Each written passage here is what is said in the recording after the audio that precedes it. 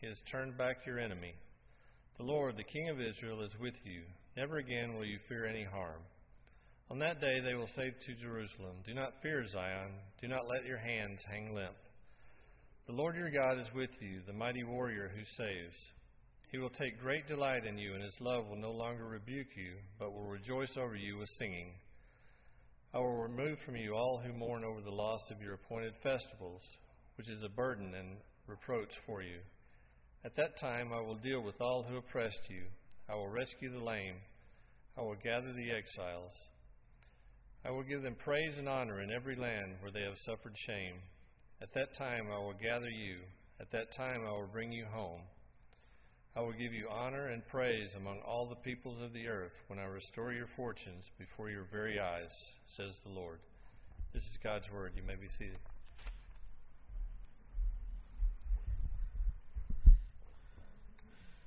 Tonight we're going to be looking at Zephaniah, a little bit easier to pronounce than Habakkuk.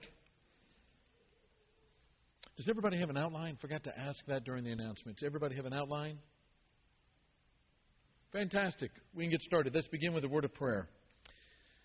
Father, thank you for allowing us to come in this moment to praise you and to recognize you. And these words that we sing and the words that Efton has just read to us, Father, reminders of the greatness of your being, that you are God and we are not, that you are our God and nothing less. We are people and nothing more. And it's our prayer, Father, that as we do business with this text of Zephaniah, the entire book tonight, that you'll open our eyes to it and open our hearts to it and open our ears to its words in such a way, Father, that it goes all the way down inside of us to the very inner core of our being, and that it transform us and that it help us, Father, to draw near to you in ways that bring you honor and glory. Thank you, Father, for these ancient sacred words, for these ancient sacred texts. We pray never to be lackadaisical or flippant with them, but to know that these words were first birthed in your heart, in your mind, and transmitted to us through your Spirit. That you choose to speak to your people and choose to speak to all of creation. Father, we seek in all things to be your people. Help it to be so, and we pray it in Jesus' name. Amen. We didn't do it this morning because of time, but there is a statement that we use at the beginning of these lessons that remind us what the Bible really is. The Bible is not a collection of random stories.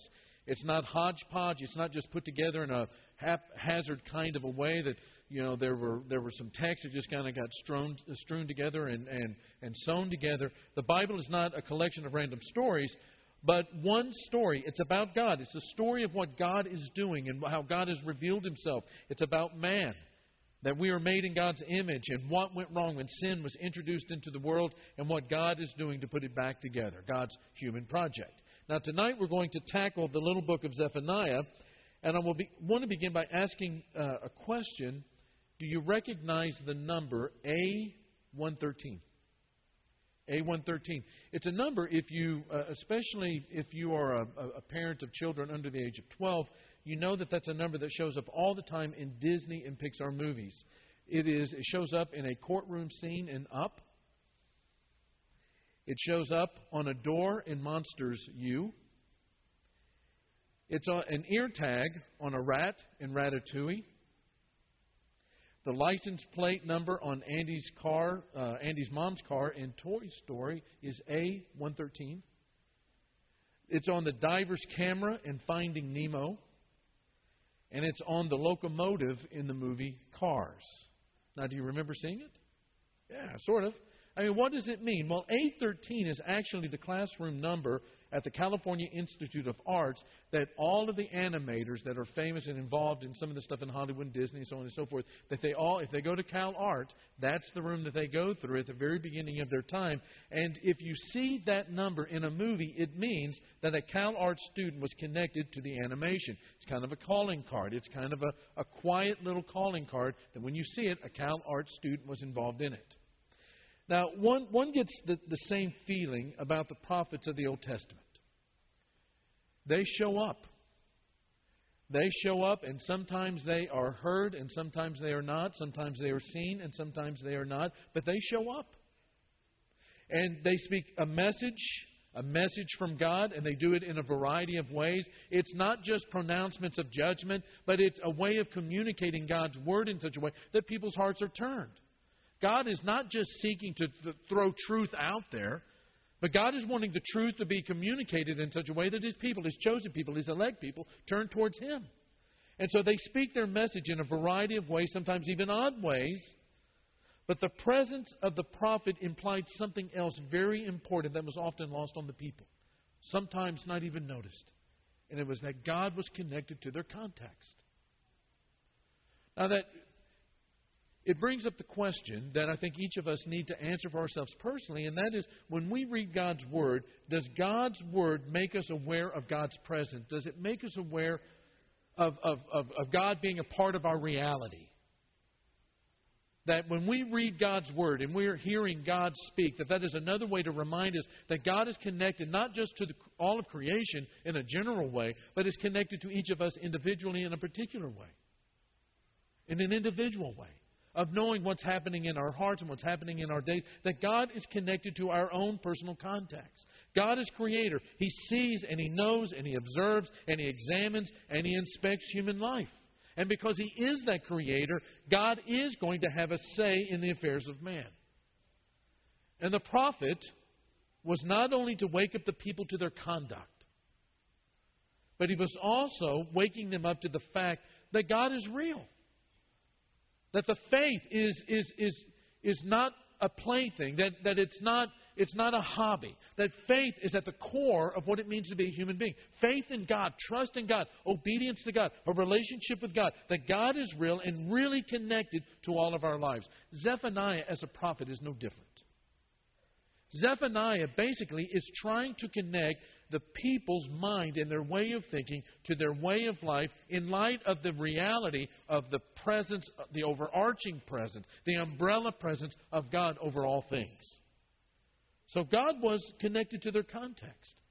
And Zephaniah, if we can think about it this way, gives us three pictures to understand it.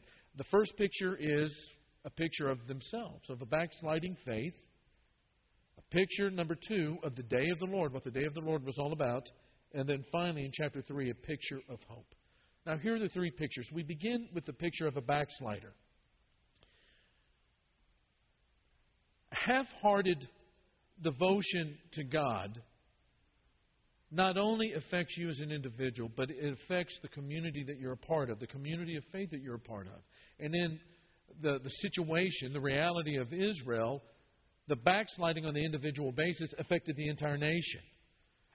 And what you found during during the long reign of Manasseh and the short reign of Ammon, kind of the fruit that blossomed because of their leadership and their lack of faith and their lack of being good, faithful kings, that it had done a tremendous amount of damage to Judah's spirituality overall.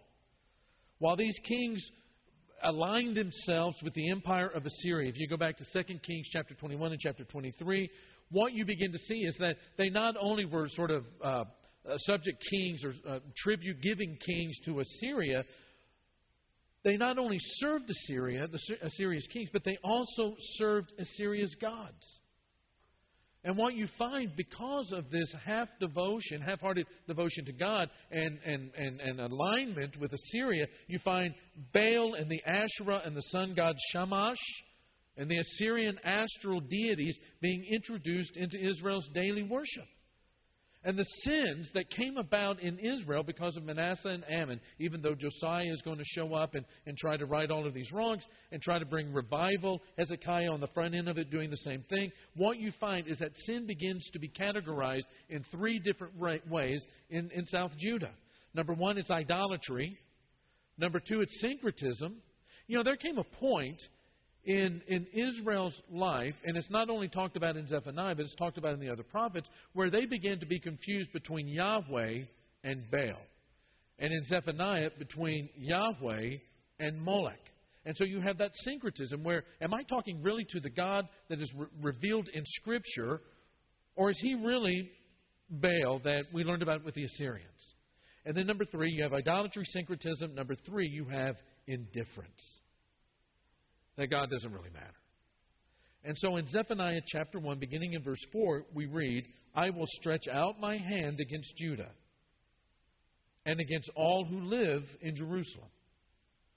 I will destroy every remnant of Baal worship in this place, the very names of the idolatrous priests, those who bow down on the roofs to worship the starry host, those who bow down and swear by the Lord and who also swear by Moloch, those who turn back from following the Lord and neither seek the Lord nor inquire of Him. Up there on the screen, I want you to read with me that last phrase, beginning with those who turn back. Read that with me. Those who turn back from following the Lord and neither seek the Lord nor inquire of Him. They turn back, they do not seek, they do not inquire. Now, in a nutshell, to kind of borrow some terminology from Elizabeth Ochtemeyer, where God's character and nature revealed in the sacred story of Scripture becomes blurred, where we can't tell the difference between Baal and Yahweh, the Assyrian astral deities, Asherah, the sun god Shamash, and Yahweh, when God's character and nature revealed in the sacred story of Scripture become blurred, then matters of worship. How are we going to worship rightly if we do not have a right idea or a right vision or right understanding of God? The matters of worship and obedience, who are we going to obey when the wills are contrasted and competing with one another? The matters of worship, obedience, and commitment become matters of indifference. It's sort of a cognitive dissonance in the sense that you can't serve two masters. You can't have two competing truths and survive. And so what people did was to back out.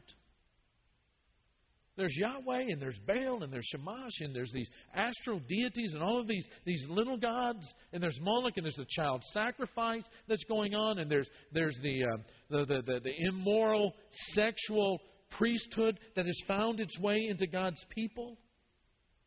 I mean, how do you live with all of that, those competing truths? The people in Israel, or Judah, decided to back out. They became indifferent. Verse 12, at that time I will search Jerusalem with lamps and punish those who are complacent, who are like wine left on its dregs, who think the Lord will do nothing, either good or bad. Indifferent. God's going to do nothing. Indifferent. The Lord will do nothing, either good or bad. In the King James, verse 12 says it this way, and punish the men who are settled on their lees, that say in their heart, the Lord will not do good, neither will He do evil. Now that figure, this settling on the lees, is taken from the process of making wine. The lees are the sediment of the grapes.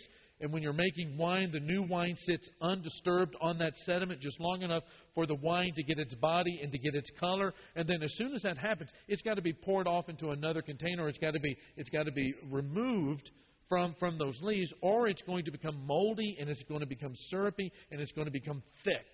In other words, stagnant.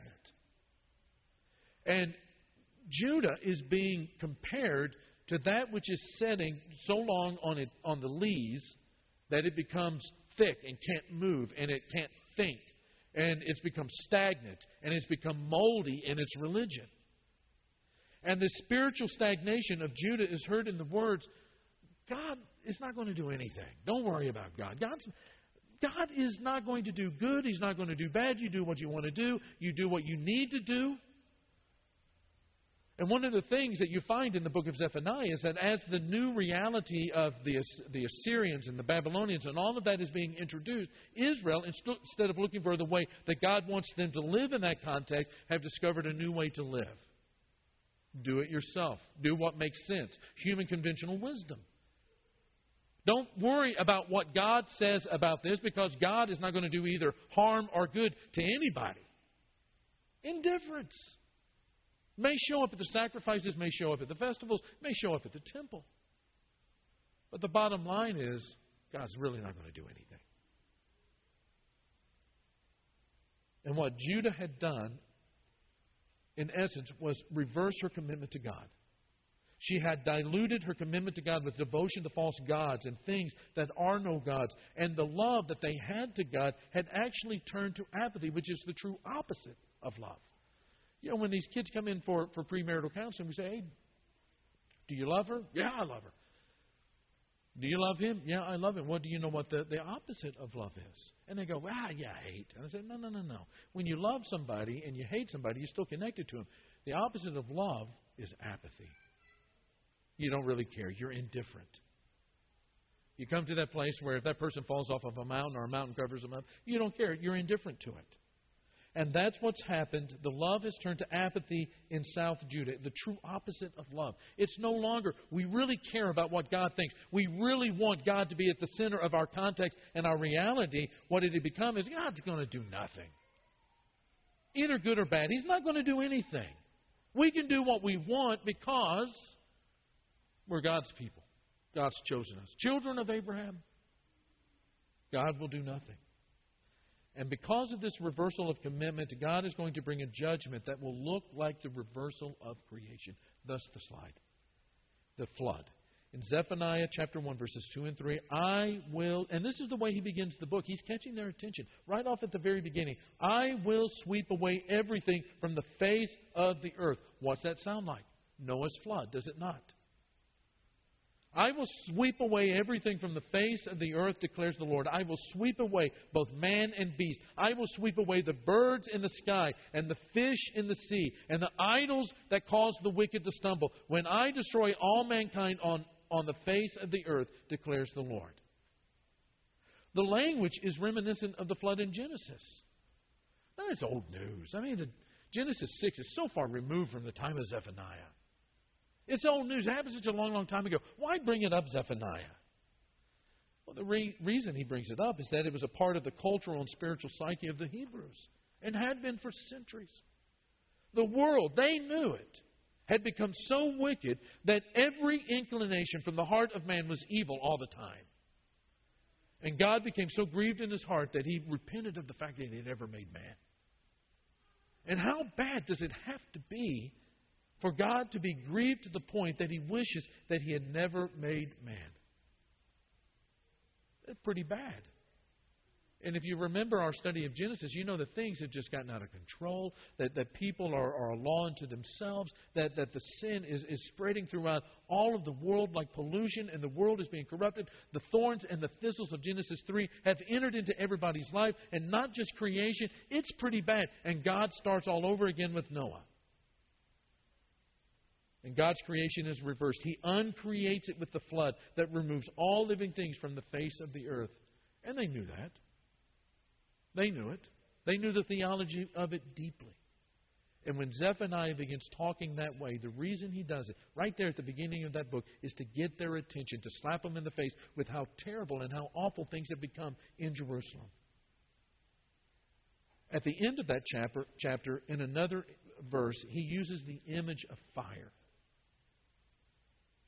And he says, in the fire of his jealousy, the whole earth will be consumed, for he will make a sudden end of all who live on the earth. What is that an image of? What happened to Sodom and Gomorrah? Because of the immorality and the sinfulness and the disregard for humanity and the oppression and the injustice and all of those things that were happening, all of a sudden, without warning, there was judgment that came, and this time it was fire. And so at the beginning of the chapter and the end of the chapter is bookended with ways that God has destroyed in order to get his people to see him clearly. Which now brings us to the picture of the day of the Lord.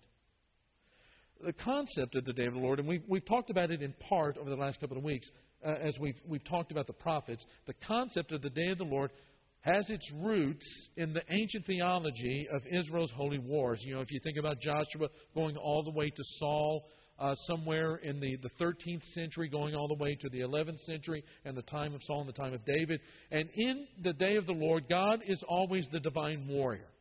He is the one who leads Israel to battle. He is the one that wins the victory for them.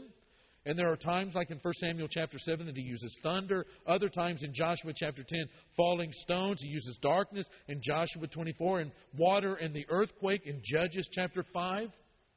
At other times, God somehow inspires terror and panic among the enemy, and they do themselves in. But the prophets now put a new twist on the day of the Lord.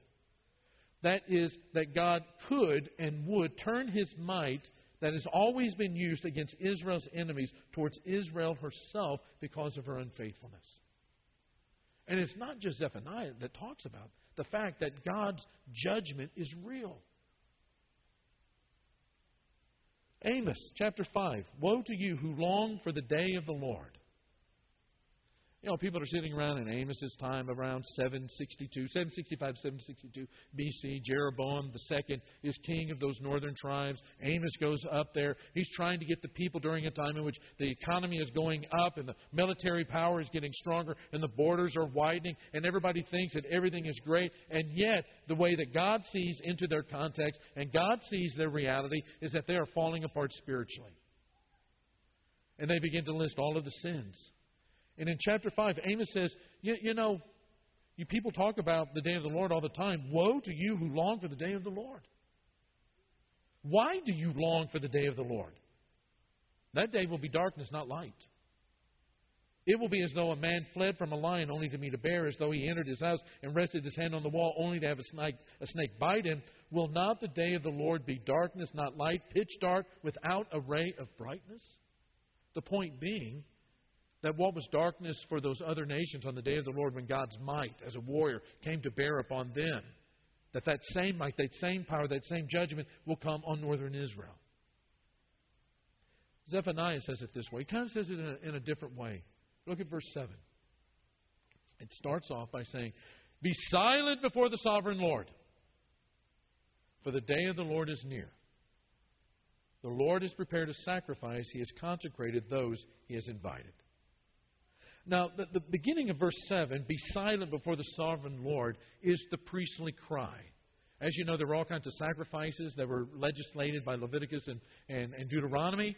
And there were all kinds of sacrifices for all kinds of different things, not just for atonement, but there were friendship, there were forgiveness, all kinds of sacrifices. There were even sacrifices that consecrated the soldiers before they went to war. And one of the things that were said at the beginning of the sacrifice by the priest was, "Be silent before the Lord God."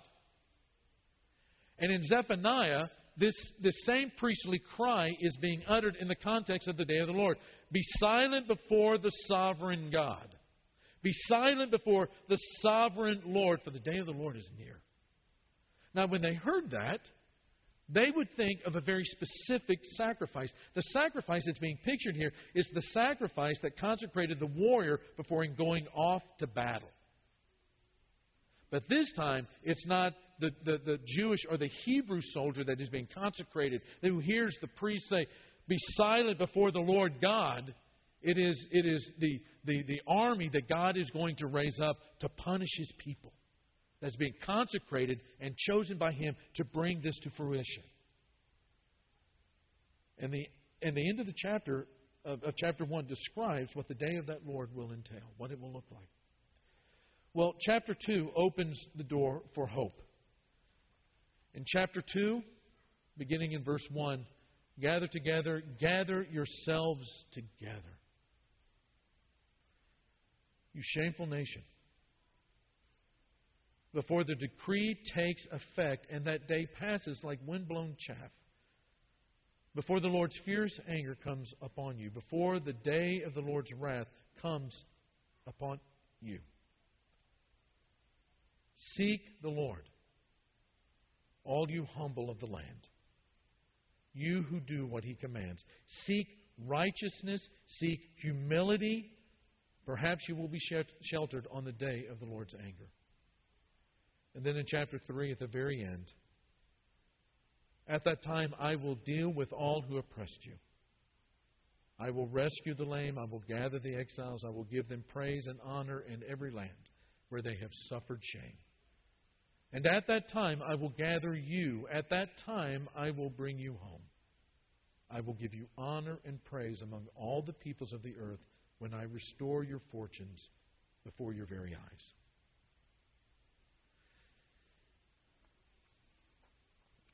Some centuries later, there was another prophet that was quoted in Jerusalem. And this time it is one of the apostles who's quoting from Joel and is saying that what Joel talked about back there all those centuries ago is coming to fruition right now. And he begins to speak to them about the fact that, there was this Messiah that came into their midst and gave them all of the proofs that they needed to understand that Jesus was that Messiah. That the one that they had crucified 50 days prior was the one that all of the prophets had talked about, that all of the Scripture had talked about.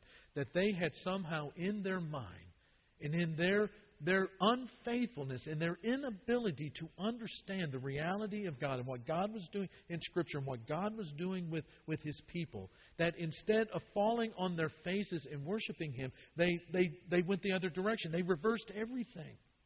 They reversed everything and killed Him. And Peter makes the point that all of the prophets had been talking about for centuries. That there was going to be one that God would send that would return the people to Him. That would deal with the oppression, that would deal with the injustice, that would deal with the lame, that would deal with the blind, that would deal with all of those that were in prison, deal with the stranger, deal with the alien, deal with the widow, deal with the orphan, deal with everyone who was vulnerable, everyone who was subject to injustice, everyone who at the hands of the wickedness of men had felt some kind of oppression. And not only would He deal with it in a man-to-man, human-to-human kind of a scenario, but He would deal with it at a cosmic level. That in this Christ, all of God's will was done perfectly. And that in that one, His righteousness would stand for all humanity, every person who believed in Him and had faith in Him, that His righteousness would stand for their righteousness. And in so doing, He would be able to gather them back together and bring them in and deal with them in love and in righteousness the way that He had always wanted to with His human project. I don't know where you are tonight, but I wonder if when you think about God's Word and you think about creation, you think about your relationships, you think about all of the things that you encounter on a daily basis, do you think about God being at the very core of that reality? As a believer, we should. We should understand that there is nowhere that we go that He does not see, there is no place that we go into that He somehow is blinded or shielded from knowing what's going on with us. That God is such the most real part of our reality. The most real, even though He is invisible, the most real, most dense part of our day. And so understanding the greatness of His presence, and so understanding the greatness of His will and His presence and His love and His mercy, that it changed everything in every place, in every context we go into. But if you've never become His child, and you believe that God is real, and that you believe, as Zephaniah and the other prophets have said, that God punishes those who are not in accordance to His will, those who are not in relationship with Him, those who are not a part of His plan, those who are not a part of His obedient community, then there is a day of the Lord that awaits that is unspeakable in its devastation to a human person, to a human being. And what we want to do tonight is, while we're singing this next song that Jeff leads us in, we want to give you an opportunity to come down to the front and to talk to our shepherds who will talk to you about what it means to be baptized, what it means to participate through faith in the death, burial, and resurrection of Jesus, what it means to confess that Jesus is your Lord, what it means to repent, that biblical word that talks about coming to our senses, of reversing our tracks to go not away from God, but to God. And what it means to persevere as a Christian, because God has put His Spirit in you and has made you a part of His family, of His church, that you have the opportunity to become part of a community as you are being transformed day by day into the likeness of Jesus.